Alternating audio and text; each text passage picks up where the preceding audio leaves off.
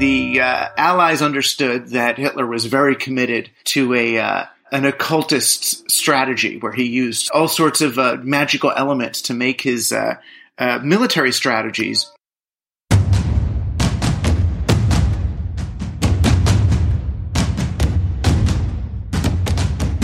You're listening to War College, a weekly podcast that brings you the stories from behind the front lines. Here are your hosts.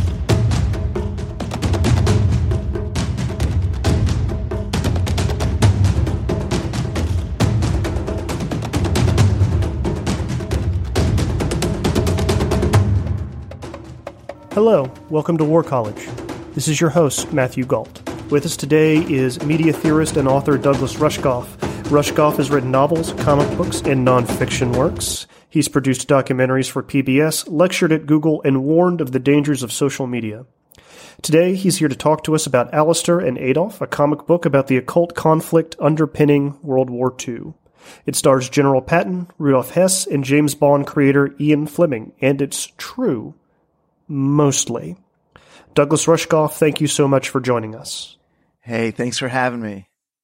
So I want to start off by explaining one of the central figures of this story, famed British occultist Aleister Crowley. Could you tell our listeners who he was and why he was important to the Allied war effort? So Aleister Crowley was, the classic British occultist, maybe the preeminent and archetypal one.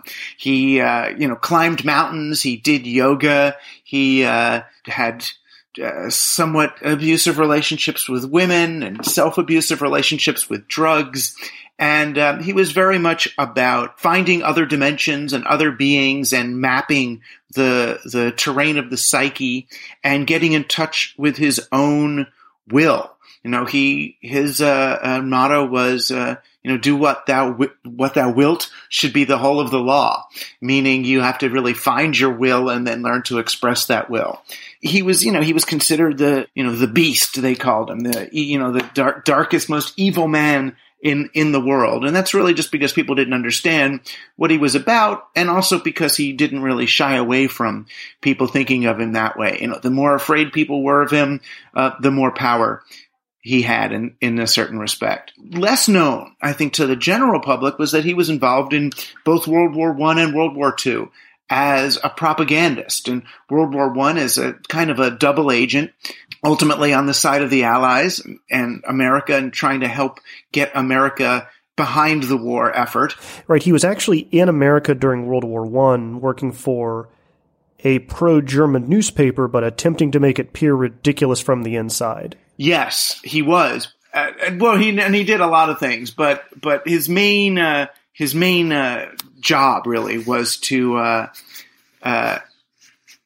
get American citizens behind the war effort, because as Woodrow Wilson ran on a peace platform, and ended up really that's when public relations was invented by guys like Ed Bernays and the Creel Commission was really to get America behind the war when they were elected a president to keep them out of the war.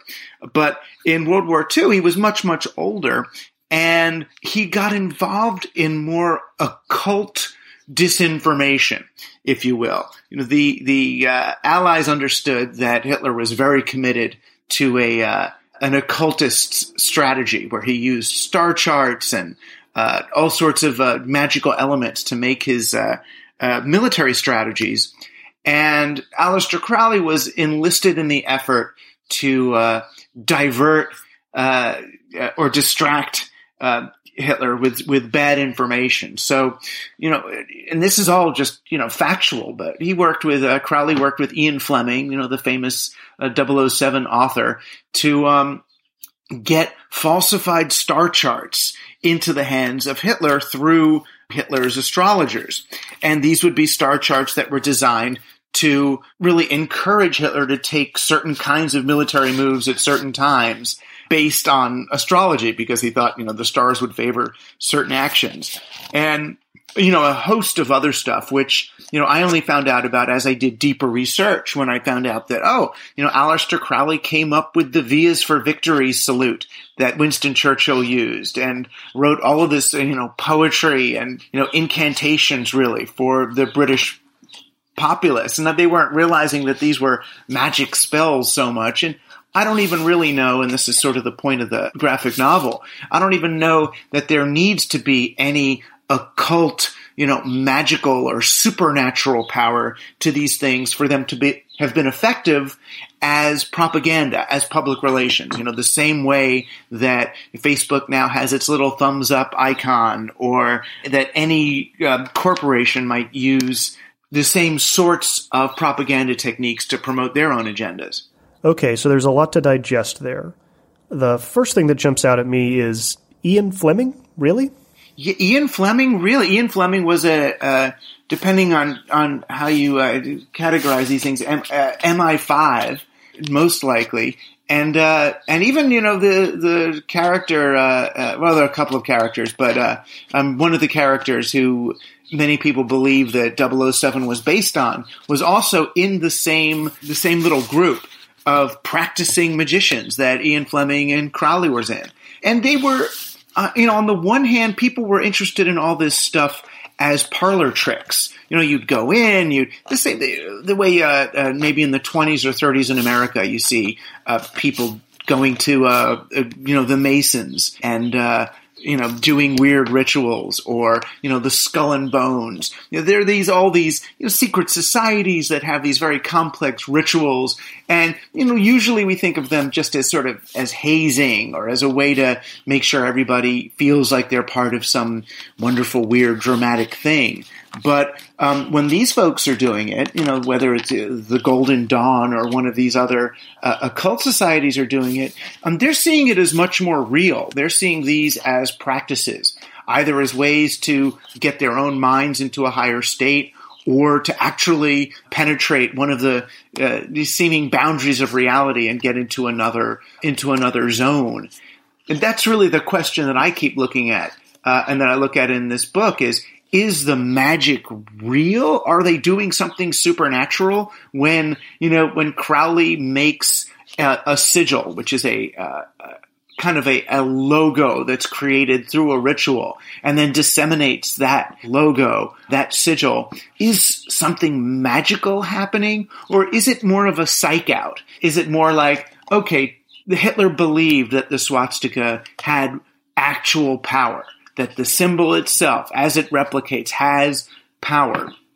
Now, it certainly has effect. If people see a swastika coming, just like when people see the skull and crossbones of a flag on a pirate ship, that doesn't make you smile. It makes your heart beat fast. So is it a magical symbol that makes your heart beat fast, or is it just your associations with that? That symbol has been invested with power by all of the pirates who are willing to fight under it. So that's sort of the question that I'm looking at. What is real and what is a psych out?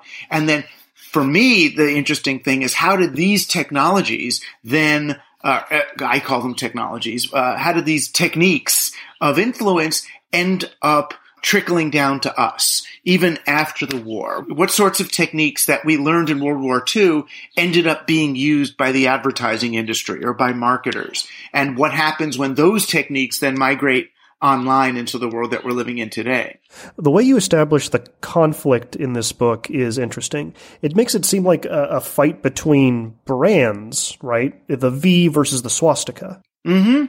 Right. Brand Hitler and brand England, if you will. Exactly. And that Hitler did have a brand. Now, the difference is, and this is what I try to articulate in the book, is that the German style, or the Nazi style of magic, required the sacrifice of millions of human beings. Most people still don't understand what the heck Hitler was doing when he was killing all these Jews and other dissidents in gas chambers. It wasn't just a cleansing of his master race. It was also, as far as Hitler was concerned, it was a magical ritual that, with the millions of people being burned, in that sacrifice came tremendous power. And that the Nazis took it as real. They saw it as a black magic ritual. And Crowley and the Western magicians were very against that because they saw black magic as this evil, horrible thing, and what they were doing as white magic, as an ethereal magic, a magic of the mind.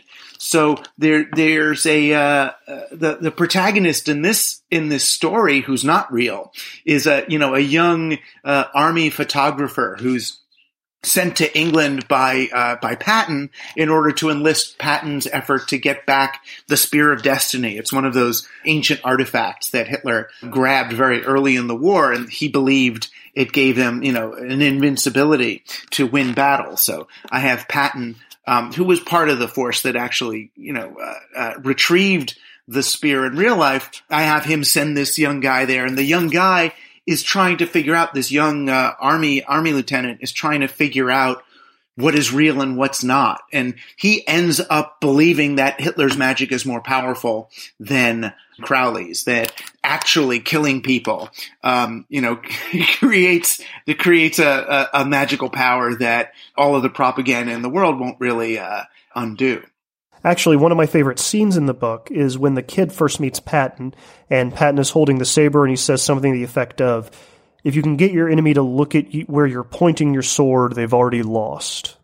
Yeah, which is actually something that Patton was talking about. Patton was your listeners would know, Patton was a big swordsman, and he designed the last sword that was issued, I guess, to it must have been to the cavalry at that point. But there was a fighting sword that he developed. Yeah, but he understood propaganda and distraction and how it works both in a sword battle with just one person and how it would work in an overall war. That it's not cheating to psych out your opponent. I used to fence, and I had a fencing teacher who told me. And I was fighting this guy who was much bigger than me, and I shouldn't have been. And he said, "Lose a point, whack him in the head." And I did. I whacked the guy I got out there, I whacked the guy right on the top of the head, lost the point because it's a foul. You're not and ended up winning the match because the guy was just like, "Who is this crazy little kid? What is this guy going to do?"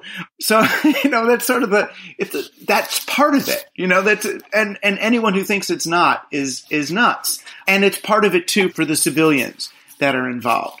But, that's really what the war that I'm looking at here is. If World War II was indeed an ideological battle and a psych-out battle, if it was in some ways Churchill against Hitler for the upper edge in this brand war, then what went into that, and how did that trickle down to us? How is that playing out now?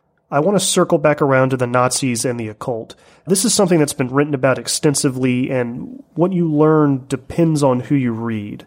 Some sources say that Hitler and certainly people like Himmler and Hess were very into the occult. Other sources say that Hitler abhorred the occult and even cracked down on it later. Can you speak to that? Well, they cracked down on the occult they didn't like. When they came into power, I don't have the names of the organizations here, but they shut down all of the temples that weren't their own. They killed Crowley's followers or put them in the camps.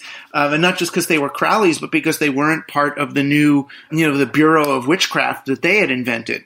At the same time, I found a lot of evidence from Hitler's advisors that they weren't actually occultists, that they didn't actually believe in the occult, but that they knew that the British did, and that they were doing things to frighten the British into thinking that they had some occult leverage over them when actually it was all for show. And, I don't believe that. I think if anything, it was more the other way around, that as the British realized just how committed to the occult that the Nazis were, they knew that if they could infiltrate the occult, that they could steer him in particular ways. They did get Rudolf Hess to fly to Scotland, believing that they were going to sign some kind of a peace treaty with him. We do have evidence that through the occult societies and occult connections that the British were able to make a serious dent. There were military moves that Hitler made that were based on Crowley's star charts. that they were based on any star charts at all is fascinating. But they were based on falsified ones means that we did have, meaning the Allies, did have some effect. Can you tell us about Rudolf Hess, kind of who he was and what his connection was with the occult? Yeah, I mean, well, Rudolf Hess was, in some sense, he was the deputy, the deputy Reich. He was, as I researched him, it turned out he was much more powerful than I previously thought. But he was originally in a magical lodge that was associated with Crowley. So, they were essentially magical colleagues who ended up, on the opposite side of the war. And Rudolf Hess was part of the SS who shut down the Crowley affiliated lodges or covens and put those folks away. So when Crowley was part of an effort that Fleming ran to get Hess to England on false pretenses. They got him to fly a plane over to Scotland where he thought he was going to meet with Crowley, and instead he was interrogated by British intelligence. And after they didn't really get anything from him, there's a lot of evidence, although it's not certain, that they let Crowley interrogate him. Crowley apparently interrogated him with mescaline, which is a strong psychedelic drug, and then Hess went nuts after that. But apparently they didn't really get good information from Hess and all that. That Hess was more, upset at having been fooled into going over there, but, and then being captured, but, they didn't actually, find out so very much. One of the things I think is really fascinating about this book is how much of it is, true, how much of it is demonstrably true. And so much of it is, as you or Grant Morrison, I think, say in the introduction, is about how you connect the dots. So I'm wondering, what were your primary sources for this? Who were you reading? Gosh, I mean, I read almost everything I could get my hands on that had to do with it. I didn't read traditional, World War II stuff, because that usually dealt with generals and battle plans and things like that. So, I mean, there was one book called, what was it called? Like Secret Agent 666, which was, 3/4 of it or more was about Aleister Crowley and World War I. But then there were a brief section near the end about what, Crowley's involvement in World War II. And I used that and those footnotes then to go out into, all the other sources I could find. But it was, largely Crowley biographies, Fleming biographies.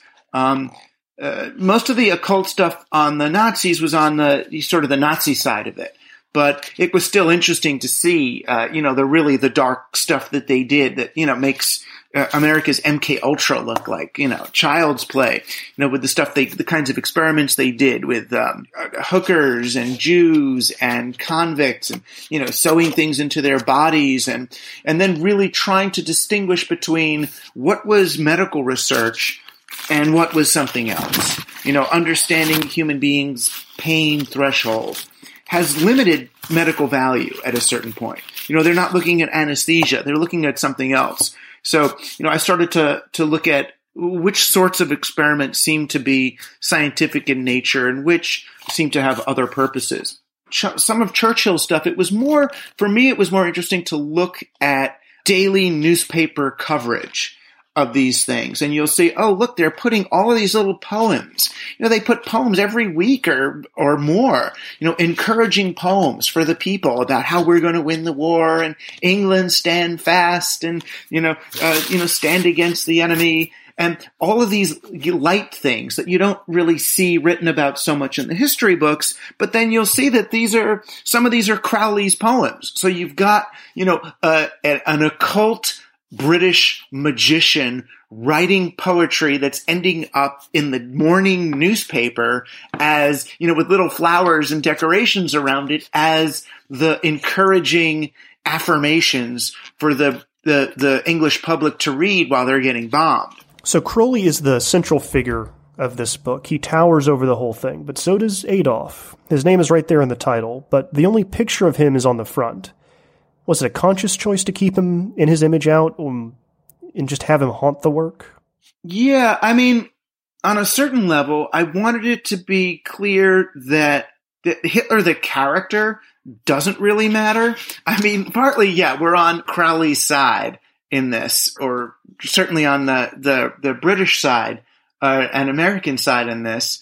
And I didn't want to humanize Hitler because I didn't see him as a human being with intention, but I wanted Hitler to be the sigil of Hitler, or the sigil of the Nazis. So this is really more a battle of how do we fight the swastika?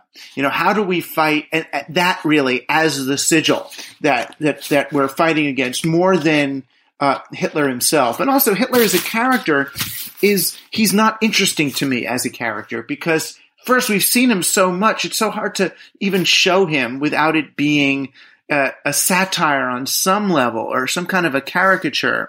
And it diminishes the power because the real power was the way that it was the mimetic power of the Nazis, which is why it's sort of interesting today when we see, the alt-right and the neo-Nazi movement using mimesis more than they are traditional propaganda.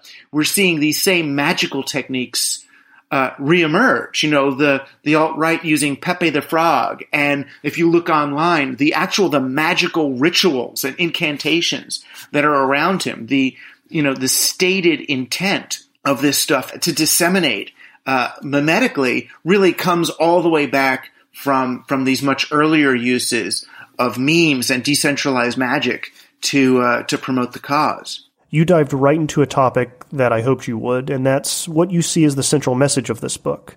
We've been dancing around it the entire time, but I think you just put your finger on it. Can you explain a little bit more? Yeah, I mean, it's interesting. What I was really writing about in this book was the way the mimetic, propagandistic, and magical techniques of hot war propaganda ended up migrating from the battlefield into marketing. So that in a sense, I'm saying the fascists won the war. Even though the Nazis lost, the magical techniques ended up being used on our populations. So the same sorts of magical techniques that were used to charge the Nazis' swastika or Winston Churchill's Vias for Victory sign end up being used to charge the logos of corporations today. And that so the war industry became the culture industry. And the oddest thing about it, I mean, I wrote this book, I wrote it about 4 years ago, and it just took this long for it to get drawn and published, is that what we've seen over the last year really is those cultural techniques migrate back over into politics. So, we see it was really, reality TV and American Idol, which created the bridge for the values of consumerism to trickle down or over into citizenship. So now most Americans can't really distinguish between their roles as consumers and their roles as citizens. Well, you make a purchase or you vote for a candidate, as if your vote for a candidate is the same as picking which contestant on American Idol you want to win the contest, as if it's some statement of personal belief and self-expression rather than a tool for enabling civic function to go on. What do you think it was about World War II that was so ripe for this kind of thing to take place? Why did it come out of this specific war? Why didn't it happen in World War I or another war before that? Well, I mean, I feel like the wars before World War II were still basically family squabbles between monarchs that happened to have control over armies. It was these weird family fights and territorial disputes, these strange royal spats, whereas what preceded World War II was really a new way of looking at the world. Mussolini was, the proto-fascist. Mussolini was on the cover of Time magazine twice as a hero. before he was an enemy. Time Magazine and Hugh Sidey and those folks, they thought this is going to be the answer for our labor problems, is fascism. This works, where we're all part of this one thing, and it seemed to be the answer for the industrial age. So World War II was much more a battle of ideologies. So World War II seemed to be the first war that was about the sort of mass psychology of a mass psychology battle over ideology. And because it was over ideology and belief, rather than your allegiance or patriotism to a particular king, it was much more than about mind control. It was more prone to these magical techniques. We did see it a little bit, like we were saying, in World War I in America, because we didn't have a king. How do you get America in a war in World War I when America was so committed to peace? Well, now we start using public relations. Now we start, showing, that's when you start showing pictures of the babies getting pulled from the incubators, like in the Gulf War, the stuff that's not true. Now you want to move those hearts and minds so that they'll follow you into the battlefield. It's a different job.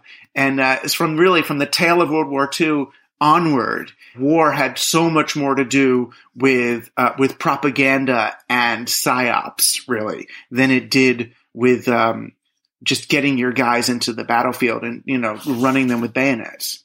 All right, I'll bring this back around to the modern era. I want to ask you one more question. It feels as if America is now bad at this part of things, bad at propaganda. I look at what the Islamic State produces, and it's sleek and professional. They really understand their audience. What do you think about that? Well, we're living in a digital media environment, which turns out to be different from a television media environment. The television media environment in some ways is intrinsically unifying. It creates this sense of simultaneous witnessing of things around the whole world, whether it's the moon landing or the Olympics or even the beginning of the Gulf War when those guys from the CNN were in that hotel room and the whole world watches those first bombardments. There was a sense of collectivism of one planet going through this stuff. The internet, in spite of the fact that it feels so global, the internet is actually very local. It's not global in its bias. It's much more walled and individualized. At the height of the television era, Ronald Reagan can say, "Mr. Gorbachev, tear down this wall." At the height of the internet level, the height of the internet era, we get Donald Trump saying, "Let's build a wall." And that's because digital technology is discrete. It's either here or there, 1 or 0. It's like a Snap 2 grid. Everything has a boundary, a division. Are you from here? Are you from there? So when you see the kinds of revolutions that happen in a television era, they're very global in the way that they feel. Like the Czech Republic will now join the global community or join NATO and leave this one side of the world and join this other big side of the world. And the American president is the leader of the free world. So there was this hands around the world kumbaya-like progressive agenda to television that the internet just doesn't have. And the internet is much more like Arab Spring, is much more promoting of nationalist, boundaried understandings of self. The Arab Spring was not a global movement. It was a national movement. It was, what is Egypt? The Brexit is an internet-style movement. It's nationalist. It's what makes us different from the Euro and the rest of the European community. And in America now, you get even the in ascendance are much more nationalist kinds of sensibilities rather than the globalist ones. So it is going to favor much more of a decentralized ISIS-like understanding of the world and the retrieval of the caliphate I mean, what's the other main property of digital media is memory. The whole thing is built on memory. Even the processing goes on in memory. So it's no wonder that the bias of our fascinations are about recalling things, retrieving things, make America great again, bring back the caliphate. All of these very old ideas end up, retrieved and reemerging in a digital space. So it's very hard to promote a unified, globalist, universal agenda. And the way, I would argue, the way to fight against the more dangerous forms of nationalism or ISIS or Arab nationalism in this media space is locally, not nationally, is, help to promote local and felt alternatives. You promote, how are you connected to your community? And you have to think of your real on the ground communities as the most resilient entities in such a struggle rather than your kind of giant abstracted nation states, which really don't mean that much to people in the long run. We understand, those of us who've read history, that nation states are really the first artificial construct. People lived in city states, which were then kind of artificially connected into these nation states that don't feel so real. Even in America, you'll see people talk about states' rights over federal rights, and that uncomfortable feeling people have about the federal government getting involved in their business. And that's because they understand, they have this feeling like the federal government is an abstraction, that it's not real, that they can't understand what I'm going through right here in my community on the ground. So I think we need to promote a kind of a more grassroots, bottom-up, local sensibility that will end up much more resilient and better able to resist the pull of these more personalized ideological magnets that are really drawing a heck of a lot of our people toward them. Douglas Rushkoff, thank you so much. The book is Alistair and Adolf. It's put out by Dark Horse. Check it out. Thank you so much for listening to War College. This was an oldie but a goodie. I am your humble host, Matthew Galt. Kevin Nodell is still overseas, and Derek Gannon will be back with us shortly after his tour of duty with the Hippos is completed. If you like the show, please leave us a rating and a comment on iTunes. You can find us on Twitter at war_college. We'll be back next week. Until then, stay safe.